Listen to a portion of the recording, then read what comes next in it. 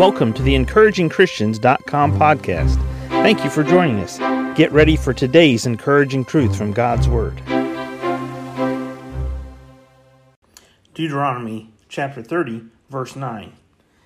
And the Lord thy God will make thee plenteous in every good work of thine hand, and in the fruit of thy body, and of the fruit of thy cattle, and in the fruit of thy land, for good.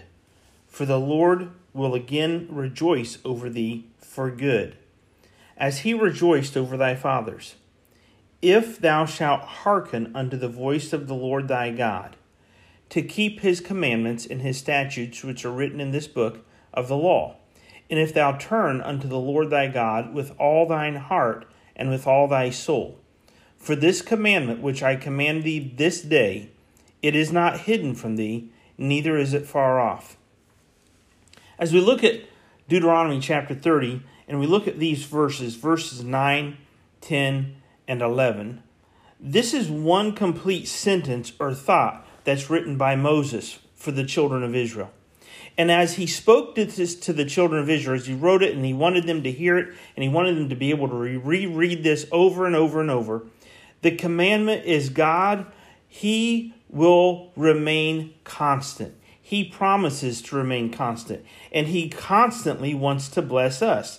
And the Lord thy God will make thee plenteous in every work of thy hand. Now, God has a path for you and I. God has choices he wants you and I to make. Satan has a path for you and I. Satan has choices he wants you and I to make. Our flesh has our own decisions. The world is trying to get us to do decisions and make decisions and go on the path that they have for us. But what is it that God wants for you and I? Look what he said. The Lord thy God will make thee plenteous in every work of thine hand. Now this is important. If thou shalt hearken unto the voice of the Lord thy God to keep his commandments and his statutes. All we have to do is just do it. All we have to do is just do it. I don't know what path God has you on. I don't know what's happened in your past, what valleys you've gone through, what mountaintops you've climbed. You've climbed Everest and you've conquered different things. I recently had an encounter with a young man, younger than myself by about 10 years, a little more, and he's already gone through cancer and overcome cancer. He already lost both of his kidneys and had a kidney transplant. The gift of life to him is what he's living and enjoying. All too often, you and I, we get headed down the path that Satan has for us in his decisions, the path of our flesh and our own decisions, the path the world has for us and its decisions. And we don't enjoy life because they keep telling us over and over and over, you can't be happy with this, you can't be happy with this. Because the eyes, according to Solomon, are never satisfied when you're lusting and you're looking after things that you shouldn't look after. The heart is never satisfied when it goes a-whoring after the things of the world.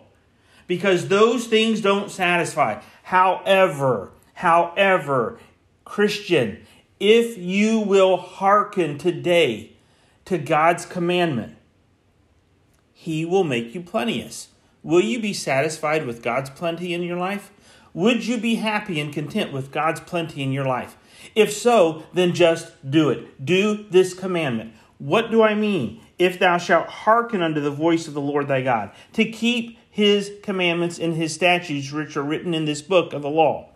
All we have to do is keep our heart focused on him. If thou turn unto the Lord thy God with all thine heart and with all thy soul, your mind, your will, your emotions, your heart, you surrender to the Holy Spirit today. You yield to him and just simply say, God, today is your day. It's not my day. It's not the world's day in my life. I'm not letting Satan have his way. I'm not letting my flesh have my way. I'm yielded to your Holy Spirit and I want you to have your way. So just do it. Just do the command that he gives you right now, and you can see his plenteous blessing in your life.